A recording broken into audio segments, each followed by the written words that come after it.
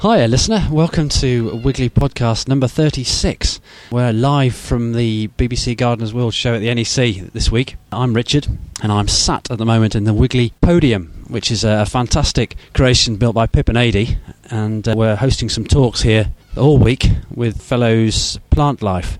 The hordes are descending into the show, as Michael said, locusts with credit cards, which I thought was decidedly apt. We've got some great stuff here this year. We've got a fantastic turf roof, a wildflower turf roof on the other podium, and we've got a beautiful garden that we've won a Silver Gilt Award for. Hey! So we're all pretty chuffed about that. We were marginally off a gold, apparently, this year, but it is a fantastic garden. We're very pleased with the way it's turned out, and the weather's looking up as well. We've had a good dollop of rain the last few days to keep the garden watered, but it's all looking really, really nice now. The sun's coming out, and we're set to have a fantastic weekend, by all accounts.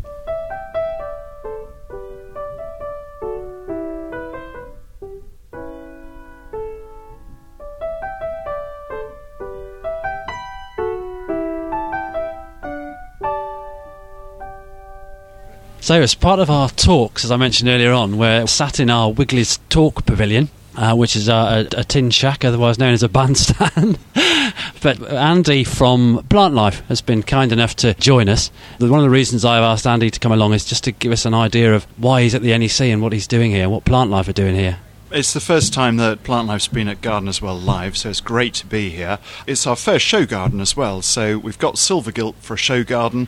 It's about 7 metres square, and in that small space what we're trying to show is that you can actually take a whole host of nice, attractive, native plants and use them in a garden setting. We're trying to celebrate Britain's floral diversity, if you like, but we're also trying to show that you can use them in a garden setting and create a habitat for wildlife. I think you've achieved that as well, because it was the first time I saw it properly yesterday when I had a chance to talk to you and Trevor, and there's a fantastic planting scheme there, and some of those native species you wouldn't imagine that they could look so effective in the kind of setting that they're in. Well, that's right. I mean, it's been designed by Sarah Eberly, and she has very craftily sort of taken a whole scheme of blues and pinks and that sort of thing down one side of the garden. Down the other side there's many more yellows and pale lemons and that sort of thing, and it's worked very well. It has worked absolutely fantastically, and of course, as you know, Wigglers do sell a great many native species of plants that are grown locally in Herefordshire, and some which have seed harvested from Triple SIs in South Shropshire. Where are you based? Where is Plant Life based? We're based down in Salisbury, so we're in the sort of heart of chalk downland country, so great areas for things like cowslips, oxeye daisies, and a lot of the different orchids. Absolutely, and of course you're right next to Salisbury Plain then, really, so you'll have some fantastic Devil's Bit scabious. Devil's Bit scabious, and of course, as we all know, plants are the basis of life, so you've got your Devil's Bit scabious, but you also have on Salisbury Plain huge populations of marsh fritillary butterfly that feed on that particular species. Yeah, absolutely. So Andy, Plant Life, I think it's a relatively new organisation, isn't it? Can you explain a bit about what Plant Life are hoping to achieve and what you do? Well, we formed about 15 or 16 years ago. What we're trying to do is really do for plants what the RSPB has done for birds. We're very much focused on the wild plants in the countryside, and as we all know, hedgerows, wildflower meadows, all these habitats have disappeared alarmingly over the past years. Yeah, sure. But what we're trying to do is really, through a sort of a happy blend of policy work, of nature reserve acquisition, of volunteer work, all these sorts of things, we're trying to lobby for change for a better, more colourful countryside. That's fantastic. Thanks very much. And it's very kind of you to join us, and I'm really looking forward to your talks later on. The first one is in approximately an hour and a half or something. That's right. Yeah. Thanks very much. Excellent. Cheers, Andy.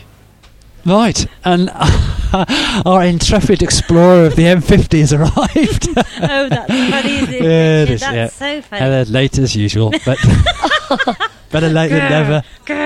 Anyway, we won't go into detail. We have a little training need for Richard today, and that is how to restock the stand. One does a check at the end of the day, and then one phones into Jodie and explains what's missing, and then we allocate the stock, and then off we go the next morning. We phone Heather up at 7:10 and say, could you just, and get her into this complete strop. Yeah, well, you're all right now anyway, and you're here, which is the main thing. Such a smooth talker. Right, I've got the answer to the question. Okay. So the question was, who was the Vice President of the United States when Bill Clinton was the President, who came to Hay Literary Festival? and we only had a handful of entries. Right. Now, this puzzles me because I happen to know that there's thousands of you listeners. And so do you think that thousands of you are going to enter and therefore not win? Or do you think it's secretly not a prize? Because if you do, you're wrong. Because the winner is Kirsten Roberts. And the answer was Al Gore. And she says, keep up the excellent podcasting. So my recommendation is to enter. Because honestly, I could count them Good on prizes. one hand, those entrants. Right. And the prize was a bouquet, Anne's bouquet, which I shall email Kirsten to find out who she wants to send it to. Okay, that's lovely. Nice prize. Good stuff. Okay. And I've got a bit of feedback for you, Rich. Yep. Which is from Reg Dove. Hi, Heather. Thanks for the podcast. I've now listened to them. I'm up to date. You seem to be a very happy team working at Wiggly Wigglers. Yeah, Well, most of the time. Most of the time, certainly. Yeah. I'm planning... I'm planning to purchase a can of worms, but I'm concerned that we wouldn't have enough vegetable waste to keep the worms alive. How much waste do you need to keep them going, as I don't want to be accused of wormicide? By the way, your laugh is funnier than Ricky Gervais. Regards, Reg. There you go. See, I knew I was handy for something. Yeah. Well, what's your reply? Well, I think with the can of worms, it's more of a question of a maximum amount of waste you can put in there rather than a minimum amount. So the worms that we provide with the worm will be quite happy to cope with the amount of waste created by a couple or an individual. What tends to happen with the worm is it builds up over time. So you have a certain amount of worms to begin with, and you keep feeding them, and population will increase according to how much waste you're adding. So, of course, if we're only adding a little bit of waste, then the worms won't breed to any massive extent, so you won't actually be starving them. They will only breed according to how much waste you're adding. Now, has Reg got a dog? You tell me. I'm not sure, but if he has, he can put the dog hair in and that'll bulk it up a bit, won't it? Absolutely, absolutely. That little laugh there was from Anne, so we must welcome Anne to our podcast, Anne McCracken.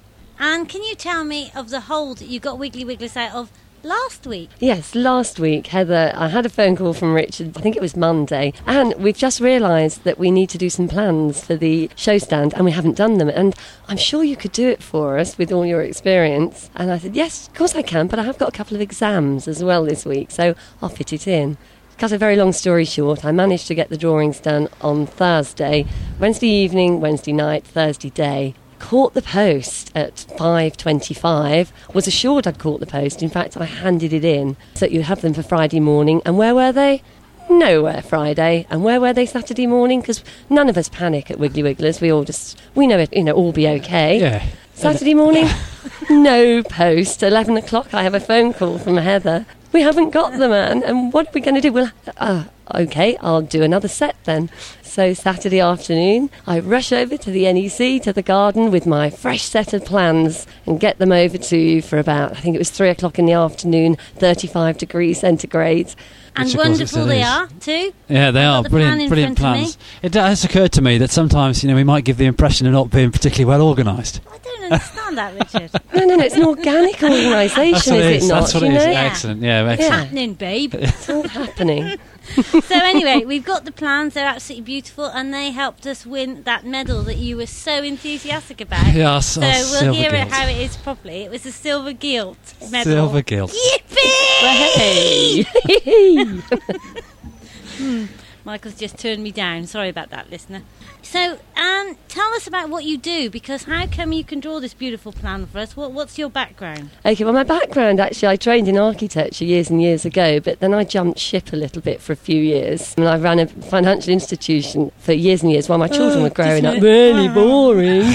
Independent financial advisor.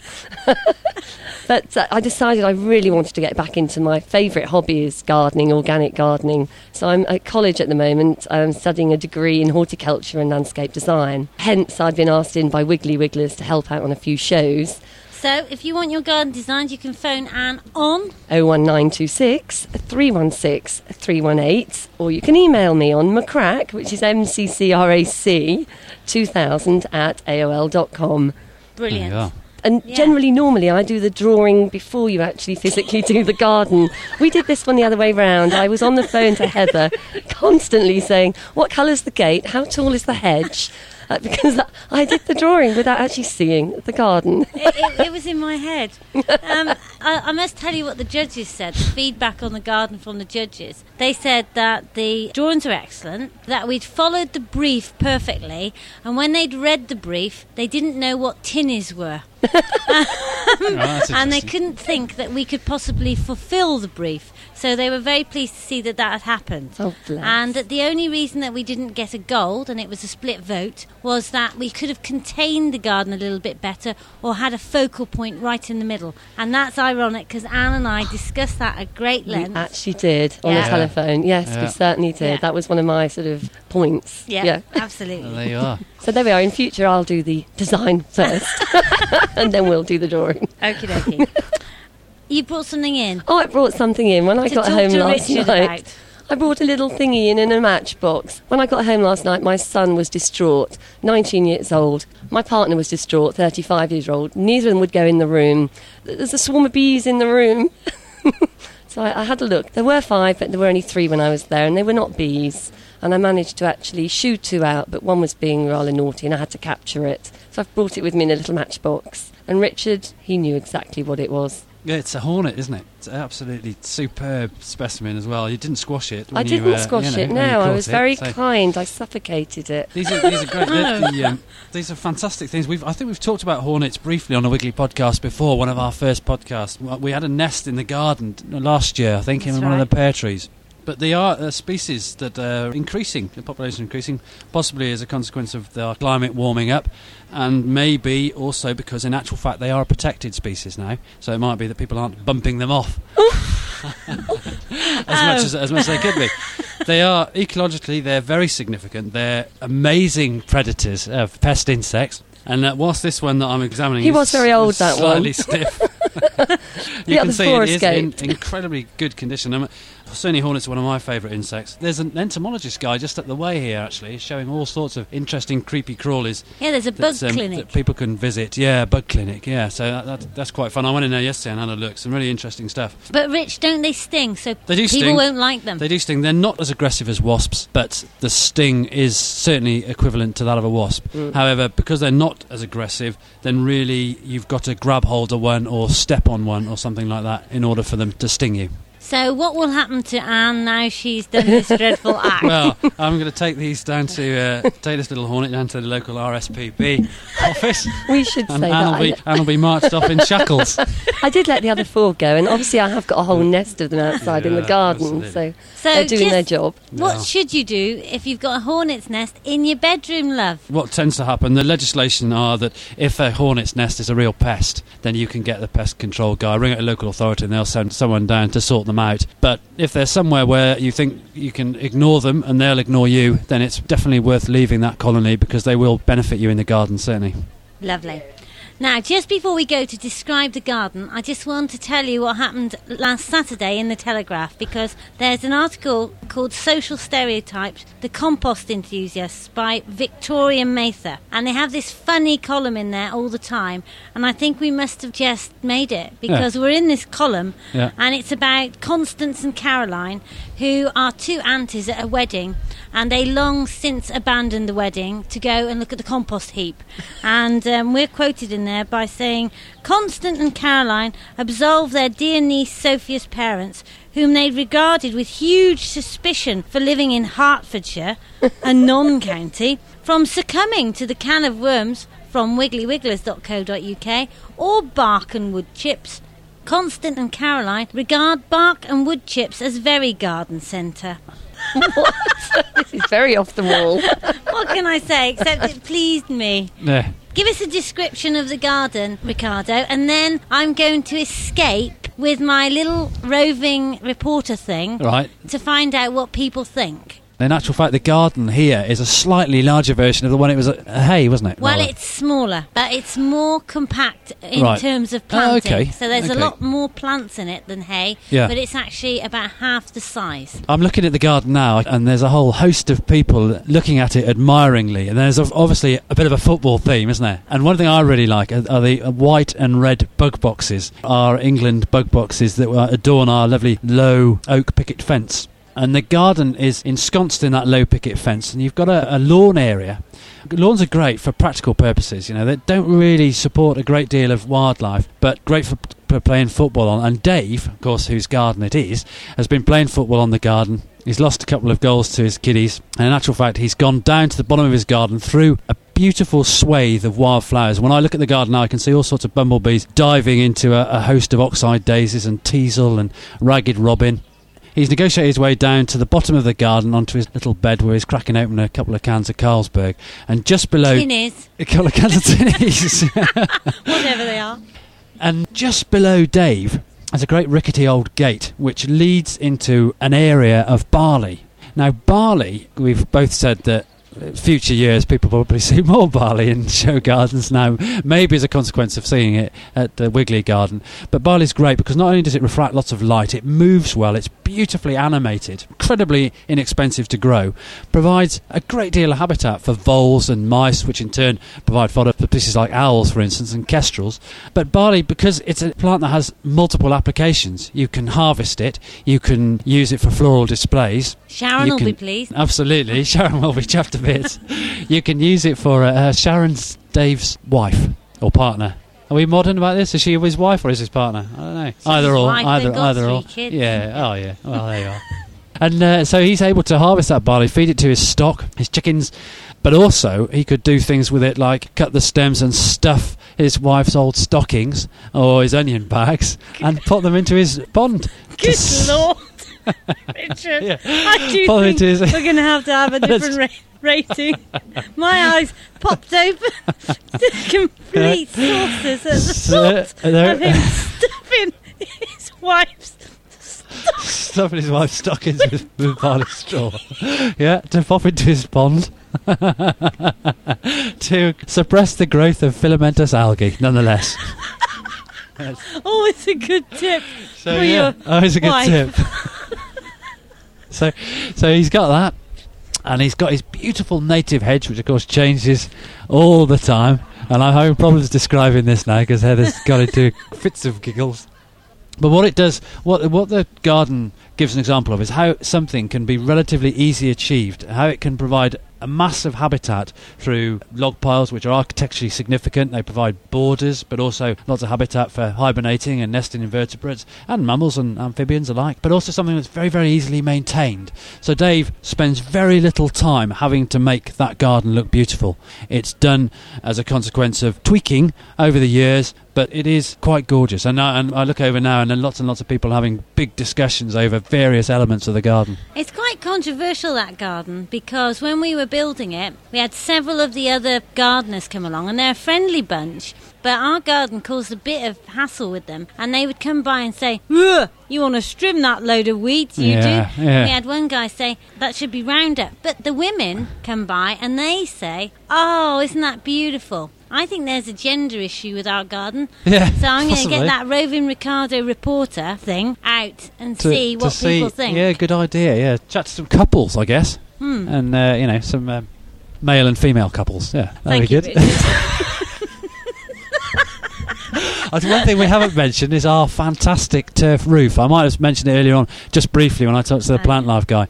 But that is great, and lots of people have commented on that, haven't they? It's lovely. When we first put that roof up, well, Pip put it up, it was really short, and it's grown so much in the past few weeks. Yeah. It's just started to bloom, hasn't it? It has. There's loads of colours coming. There's yellow rattle, ribwort plantain, and rough hawkbit, all sorts of bits and pieces. Loads of colour coming on there now. And very enthusiastic feedback from people who say, right, I'm just going to go and roll out my own lawn on the roof. Yeah. Bit of soil underneath you need, because ours hasn't got any soil underneath. And there is in actual fact, there is a charitable organisation called livingroofs.com where people can go to, and they can get some really good advice on how to create their own living roof using various things, but obviously Wiggly Turf works extremely well. Fantastic. Thank you, Rich. We'll have Monty with his worm cast in a little while, but first of all, we're going out with our roving Mike. Hello, I'm Heather, and I'm with Margaret today. Margaret, you've had a look at the Wiggly Garden. What do you think of it? I think it's lovely. Do you? Yes, we don't see many about, so... No, that's right. Nice. Yeah, it's lovely. Have you got any wildflowers in your garden? Yes, we started one at the top area of our garden. Really? We got a load of logs and bits and pieces, What What's your husband think of it? Oh, he likes it. Does he? Because Yeah. it saves him mowing, does it? Sometimes he mows over it. Fantastic. Thank you. Thank you. Thank you much. Thank you for agreeing to answer a few You're questions welcome. on the Wiggly Garden. This is for the Wiggly Podcast, and I'm Heather. Hi, Heather. We've had lots of controversy about the Wiggly Garden, and we found that lots of women love it, Yeah. but lots of men don't appreciate it. Right. For example, we've had a couple that said, do you know what, you should trim that. So I've come to you, because you're a man, to see what you think. I think I'm on the fence there. I think if you've got the space, Yeah, great, because obviously butterflies and the wildlife Yeah. appreciate it. yeah. But if you've got a relatively small garden, then probably not. What's your garden like? Medium size, I would say, about 100 feet Yeah. in length. Probably not got enough space left for a wildlife garden, but we do grow similar plants to this, in other ways, like forget-me-nots Yeah. and the oxeye daisy, the thistle. They're all in my garden anyway, but Yeah. not all in one big mass collection. No, I know what you mean. And your frogs. Oh, On my frogs. excellent. Yeah. And what do Yeah. you think of the barley? Yes, probably left to a field, I think. That's brilliant. Thank you Yeah, very much. You're welcome. What's your name? My name's Tish. Thank you, Tish, for coming on our Wiggly podcast. And I can see you looking at Dave's garden. Have you read about Dave at all? I've just read a little bit there about him, yes. Okay, Yeah. and what do you think of his garden? I think his garden's lovely. I like it very much, very natural. It's lovely to see all the wildflowers. And I looked at it and thought, it looks very much like my dad's garden down the bottom. Really? Oh, that's lovely. Yeah, right. Oh, thank you for that. You're Yeah, welcome. Yeah. Thank you very much. Okay. Dear listener, I'm here with Paul, and he's from the BBC Natural History Unit Radio, based in Bristol. Fantastic. And we've just done an interview. Well, he's just interviewed me about the Wiggly Garden, Dave's, and now I'm just going to ask him back. What do you think of it, Paul?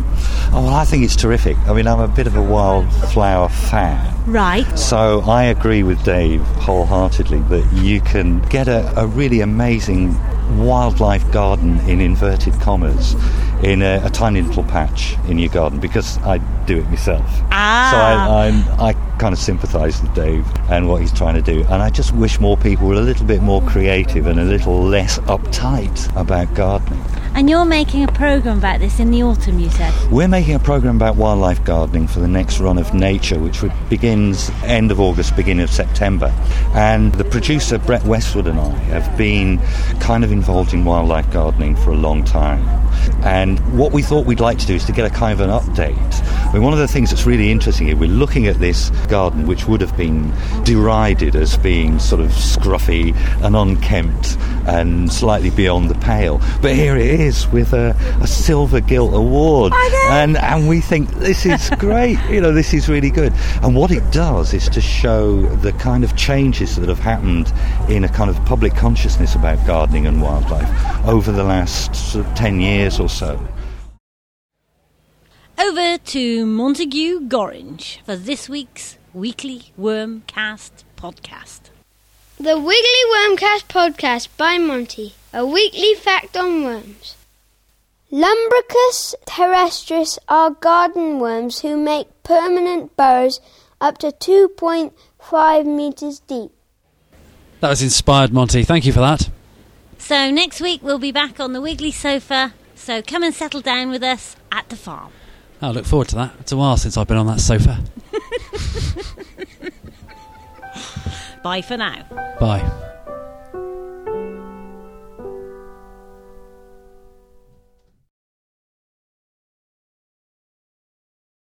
There you go. See, I knew Excellent. I was handy for something. Yeah. Well, what's your reply? I wasn't listening to that at all. I didn't listen to that at all, I got halfway through it and drifted off thinking about you stuck on the A449. So, so start again.